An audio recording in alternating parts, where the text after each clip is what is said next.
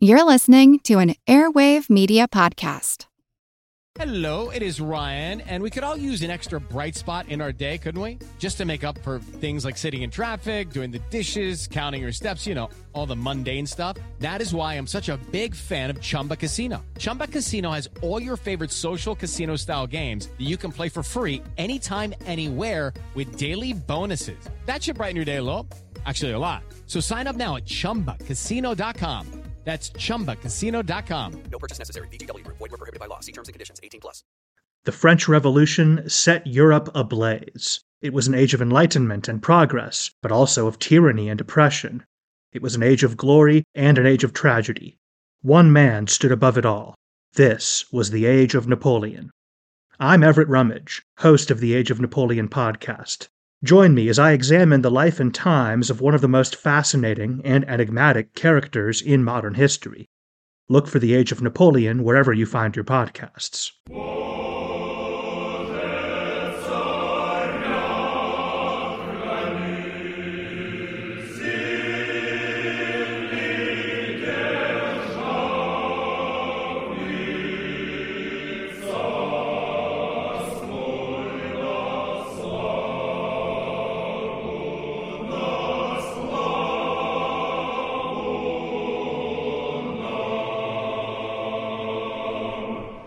Hello everyone, and welcome to History of the Great War, episode 88. A big thanks goes out to Ed and Al for choosing to support this podcast on Patreon. You can also support the show by heading on over to patreon.com/historyofthegreatwar to find out more information. This is our fifth and final episode on the Brusilov offensive of summer 1916. We've already covered the build-up, the opening attacks, and then the second round of attacks, and today we will focus on the final set of efforts made by the Russians. As the Eastern Front moved into July 1916, both sides had been hit hard by the earlier attacks, but that did not mean that it was over.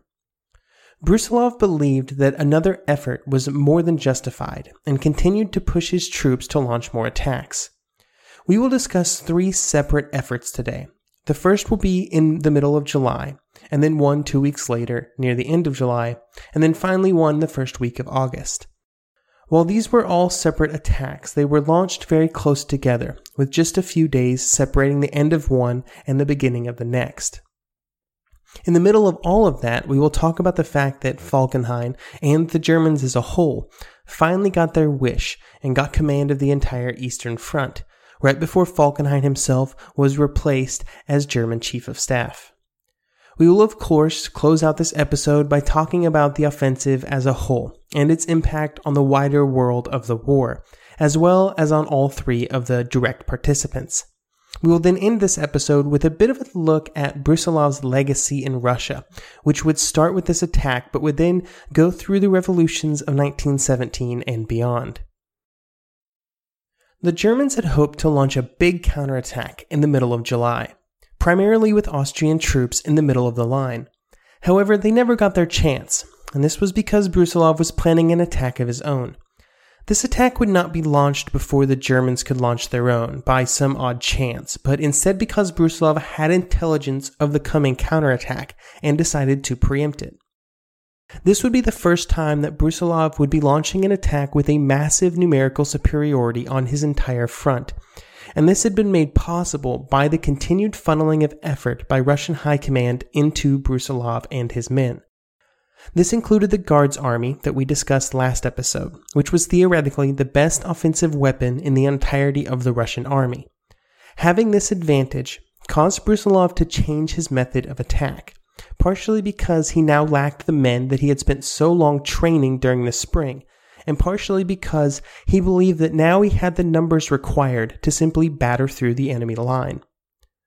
Unfortunately, this also meant that he was sort of setting up his new attack in the old Russian style, like what we saw at Lake Narok in the first few episodes.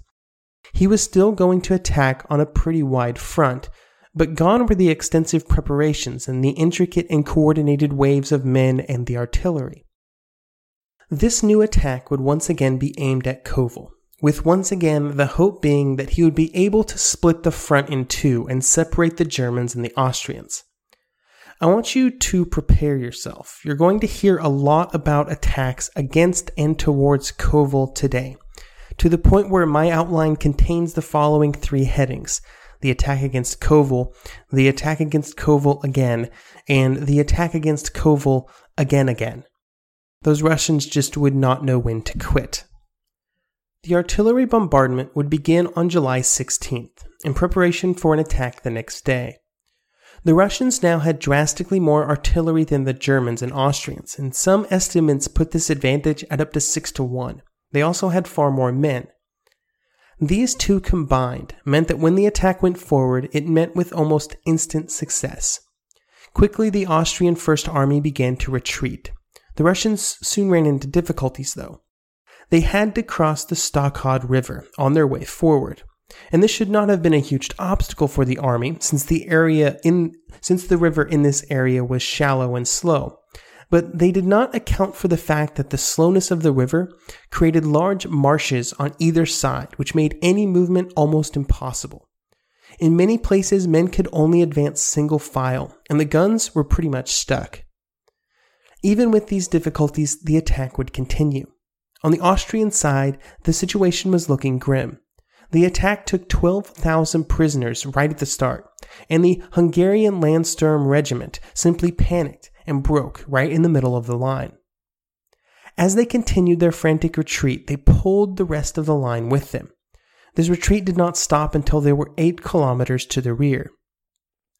Linsingen was forced to move German reinforcements into the area to try and stem the tide. He sent a full division plus 3 extra regiments, and as soon as this was ordered, he requested more troops from Falkenhayn, a request that was denied for the moment. During conversations, both the German commanders believed that the Austrians were pretty much worthless at this point, but Falkenhayn stood firm on his refusal to send more troops. It was in this area that the German and Austrian troops began to be mixed together down to the company level, as Linsingen tried to find a way to steady the Austrian troops under his command. This would wind up being successful. The Russians tried another large attack in this area around Stockholm on the 20th of July, but it was stopped by the defenders. A big reason for this was apparently the fact that while the attack went forward in the early morning at around 2 a.m., they were illuminated by a full moon. Just random things like that can sometimes cause problems. With this attack halted, the commander of the Russian 11th Army decided to change the emphasis of his attack to the south of the previous efforts. Here he would hit the Austrian 2nd Army and attempt to capture the city of Brody. It took 3 days for the supplies and men to move to the south to prepare, but when they attacked, they once again met with success. This attack was launched at 4 p.m. on July the 27th, and 12 hours later, Brody had been taken, along with 13,000 prisoners and mountains of ammunition. This unhinged almost the entire Austrian Second Army, and the entire army was forced back 20 kilometers before they reached an area with defensible positions. In some areas, this retreat was not even required. Instead, the Austrian commanders simply did not trust their troops to hold the line, so decided to move before the Russians forced them to. This caused the Austrian leaders to even go so far as to prepare to evacuate Limburg, which was another 30 kilometers behind the front. And just to illustrate how extremely cautious they were being, Limburg, at 30 kilometers behind the front, was further from the fighting than the original fighting lines were from the current ones back in May. The Russians had taken 2 months to advance this far, but the Austrian generals were afraid that they would double that very soon. The lack of faith in the Austrian soldier was a sentiment shared among the Austrian commanders and the Germans as well, but it didn't stop there. The Russians were noticing it as well. The official reports of the Russian 11th Army does not even really praise the Russian troops for this recent success, instead claiming that the Austrian ineptitude was the reason for it. Here's a quote. Quote, "The third phase of general operations for the 11th Army ended with the taking of Brody. Completing this operation required 3 bloody days of fighting on both sides. Despite the outstanding work of the artillery and the unceasing forward pressure of the troops, The enemy never provided persistent opposition, which was recognized by many brave, combat-proven participants of this battle." End quote. The Austrian army was also beginning to get a considerable amount of pressure from the Austrian politicians back in Vienna. One report from the foreign minister accused Conrad of being out of touch and irresponsible, but the harshest criticism always came from the Hungarians. One Hungarian representative would openly blame the Austrian military leadership for the current situation, and a whole group of Austrian political leaders began to advocate for a unified leadership team for the Eastern Front, of course, under German control. They were proposing that Hindenburg be given the command of the entire Eastern Front, with Archduke Friedrich being given a high-ranking position on his staff. This would have included the further mixing of German and Austro-Hungarian troops, since just the presence of German troops often created better results. Things seem to be going exactly to German plan, as we discussed last episode, with their slow growing of control in the East. With members of the Austro-Hungarian government now actively trying to replace Conrad, Falkenhayn simply was not going to let the situation slide by without taking action. However, he was very carefully stepping through a minefield here, because he absolutely did not want Hindenburg being given command of the entire Eastern Front.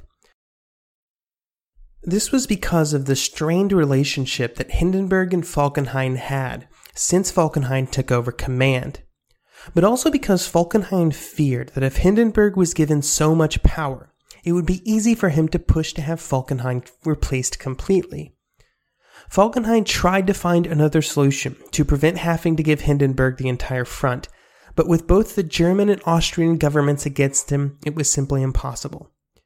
Therefore, the eventual solution was to give the German High Command overall command of the entire Eastern Front, with Hindenburg in command of everything, from the Baltic to the Dniester. This helped the front in a few ways. The first was that it simply made the Germans responsible for everything, and gave them much higher stakes in the game. This ended any conversations about not giving the front German resources. It also increased the communication and coordination between the armies along the front, letting them be more flexible with their resources and reserves. The agreement also brought with it more German reinforcements from the north, now that they were not being hoarded by Hindenburg and Ludendorff. One final thing that it did was put Hindenburg and Ludendorff in a position to take credit for stopping the Brusilov offensive, even though I'm not convinced that they really had much of a part in it. As we discussed the last two major Russian efforts, it seems clear to me that by the time the dynamic duo of Hindenburg and Ludendorff took over the front, most of the Russian ability to do anything other than maybe push the front a little bit was in the past. So really, they're just stepping in at the perfect time to take credit for it. The next Russian attack would not take place near Kovel. Instead, it would once again take place in the south. On the 28th of July, the guns would begin firing, and they would include a good number of shells filled with gas. When the attackers went forward at 11 a.m., they quickly pushed through the first line. The Austrian 7th Army once again took the brunt of the attack, and there was a good amount of retreating, but it was nothing like the situation of a week earlier. There were also attacks towards Kovel, and this attack would finally utilize the Guards Army. The goal was to push the Austrians finally and completely beyond the Stockade River, and then carry forward the attack from there. To do this, the Russians would unleash 250,000 men against just 115,000 defenders. They would still have to deal with the problems of the marshy ground, but this was something that would also affect the defenders. The geography in this area prevented the Austrians and Germans from being able to dig proper defensive positions, and this generally left them quite exposed to incoming fire.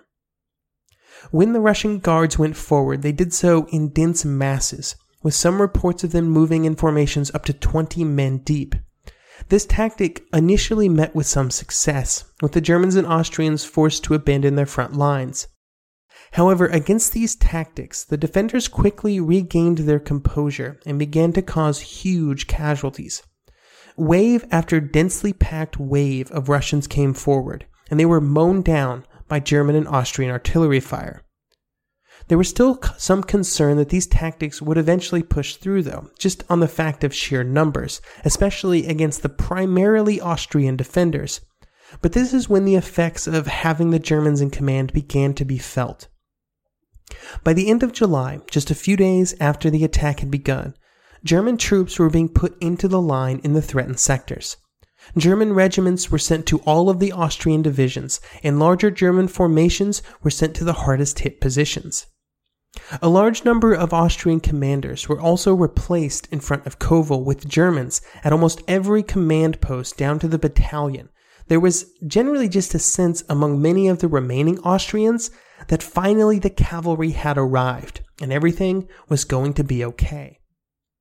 It is somewhat amazing reading some of the Austrian officers' accounts about how much the arrival of Germans in force to any given location changed their outlook on the situation. This transition of troops was assisted by the fact that the Russians did not launch any large efforts during the last days of July. There were numerous smaller scale attacks on localized fronts, but they were generally poorly planned, poorly supported, and poorly executed, and just caused the Guards more casualties. The delay in launching another large effort, and instead using these wasteful smaller attacks, allowed the defenders to once again catch their breath, adjust to new commanders and new positions, and bring in much needed reinforcements.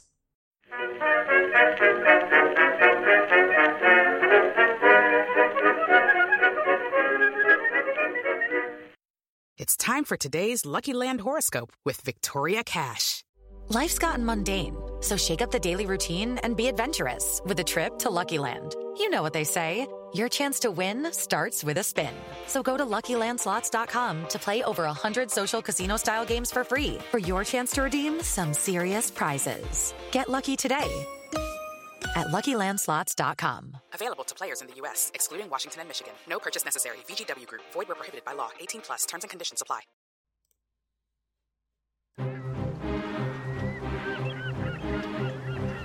Hello, this is Matt from the Explorers Podcast. I want to invite you to join me on the voyages and journeys of the most famous explorers in the history of the world. At the Explorers Podcast, we plunge into jungles and deserts, across mighty oceans and frigid ice caps, over and to the top of great mountains, and even into outer space. These are the thrilling and captivating stories of Magellan, Shackleton, Lewis and Clark, and so many other famous and not so famous adventurers from throughout history. So come give us a listen. We'd love to have you. Go to explorerspodcast.com or just look us up on your podcast app. That's the Explorers Podcast.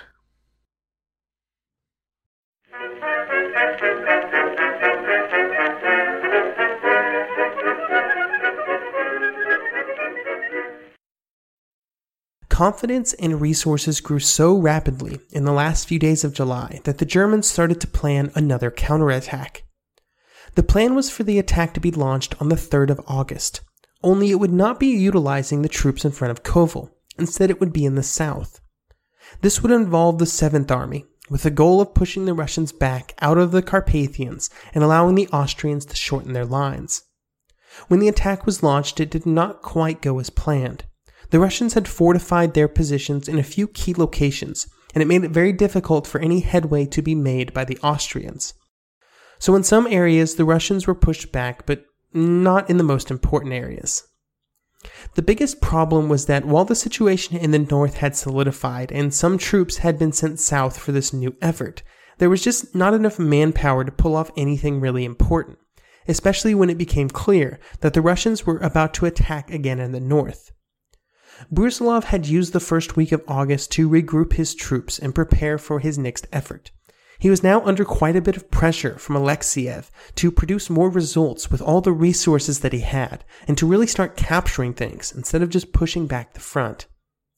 Because of this pressure and his belief in the fact that the enemy was about to break, Brusilov altered his orders to his army commanders. Once again, he instructed them to narrow their fronts of attack so that they could achieve absolute superiority in their sectors. This was sort of just another step towards a narrower front which he had begun with his last attack and which had been unsuccessful. With the doubling down on the approach of a narrower front, when the Guards' army went forward again, it would be on a front of just 15 kilometers, a far cry from the 30-kilometer or more that Brusilov was using in June. On that 15-kilometer front, they now had 4 times as many troops as the Austrians and Germans, and this time both the 8th Army and the Guards' army would be used in the attack. Right before the attack went forward, the Austrian attack in the south that we just discussed was launched. And while this did not greatly move the front, it did cause the commander of the Russian 9th Army to start calling for reinforcements. And when this was denied by Brusilov, he escalated his concerns all the way up to Alexiev, who ordered Brusilov to send reinforcements south, even if it meant weakening the upcoming attack. Brusilov was also forced to delay the attack due to trying to move those men out of the line, and so it did not go forward until several days later than planned, on August the 7th. So while that attack in the south didn't really push the line at all, it did help in the north. The troops that Brusilov sent south would be used to launch a counterattack against the Austrian Third Army on the north side of the Dniester River.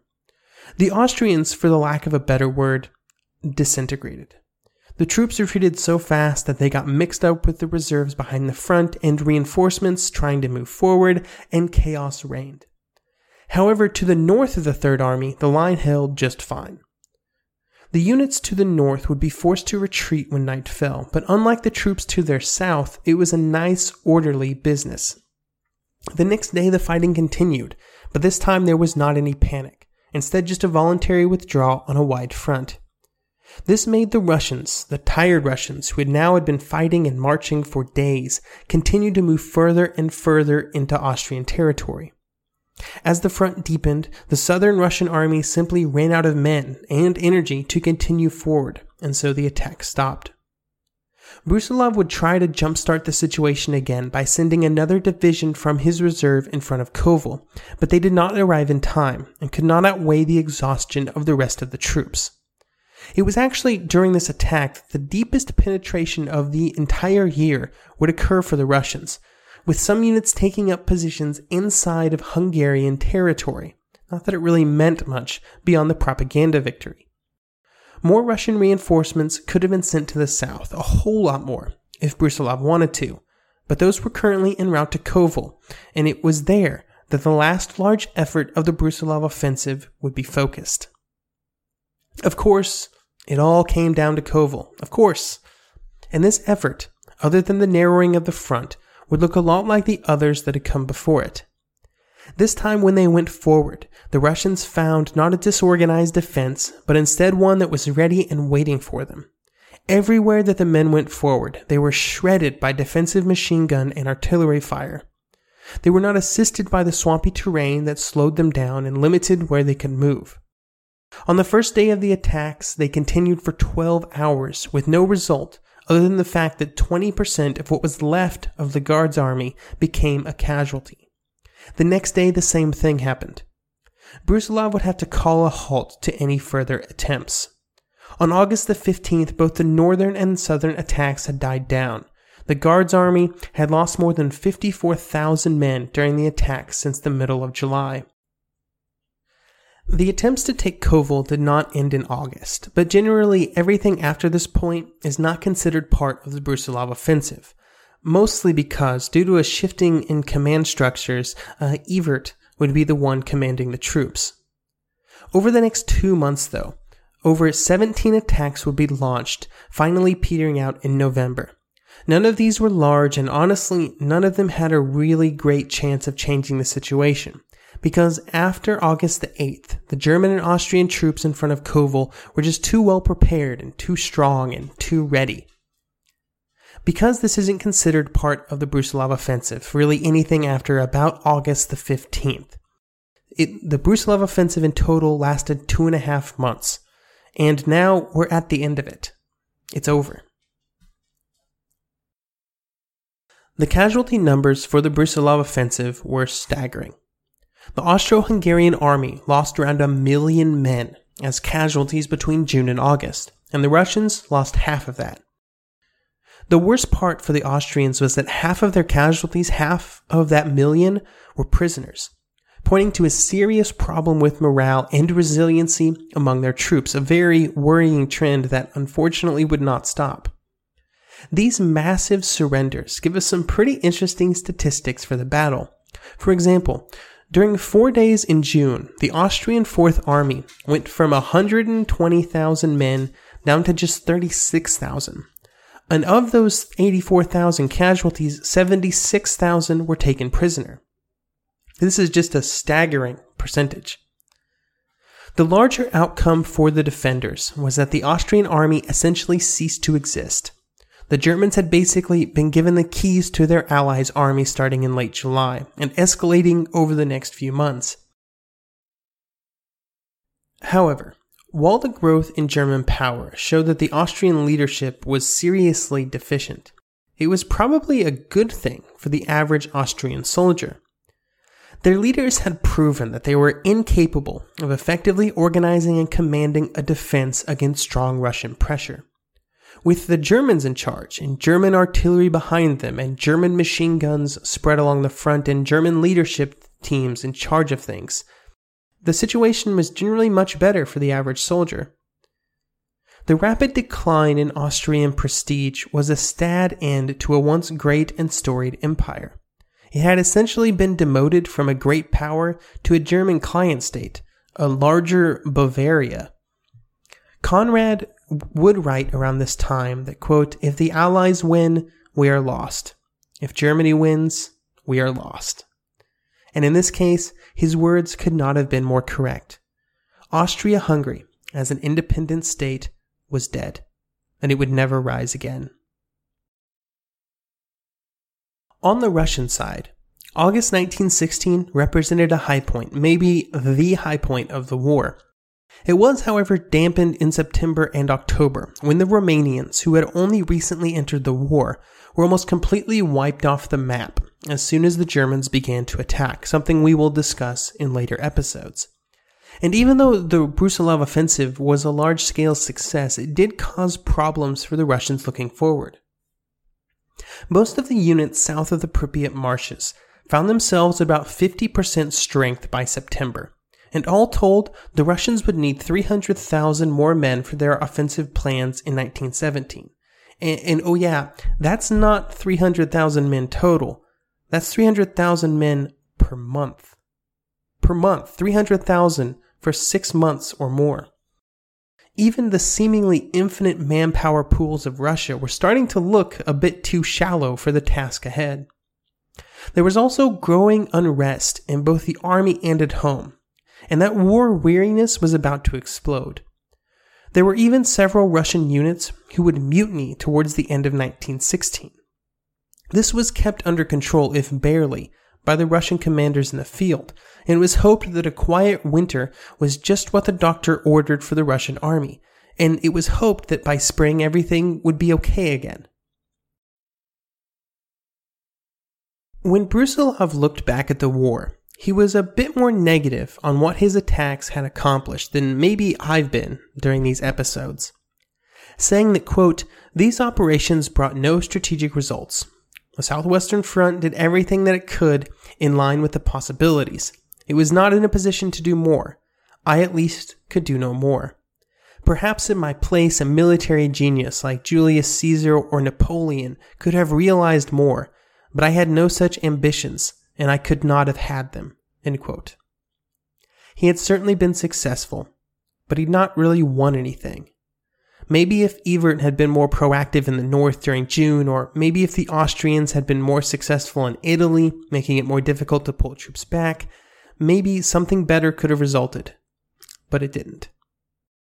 Even though he could not claim a great victory, Brusilov had already taken his place in Russian history. Western historians often called the Brusilov offensive the greatest Russian achievement of the war. However, Brusilov's role in pushing the Russian army to the brink of breaking could not be ignored. Brusilov would be put in charge of the army for at least a little while in 1917, but even with his great name, the damage was done, and the army would end up playing a leading role in the revolutions of 1917. The Soviet military would rise from the ashes of revolution in 1918, and they would also regard Brusilov as the greatest Russian commander of the war.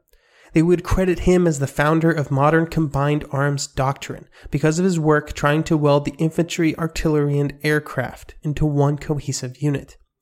Many of his staff would go on to play leading roles in the Red Army. Nothing can take away the fact that Brusilov presided over the height of Russian wartime achievement. He had done what few of his contemporaries thought was even possible. He had launched a large Russian offensive that was not a complete failure. And even if the offensive moved the Russian nation towards what came after, the mutinies, the revolutions, the civil war, those probably would have happened anyway.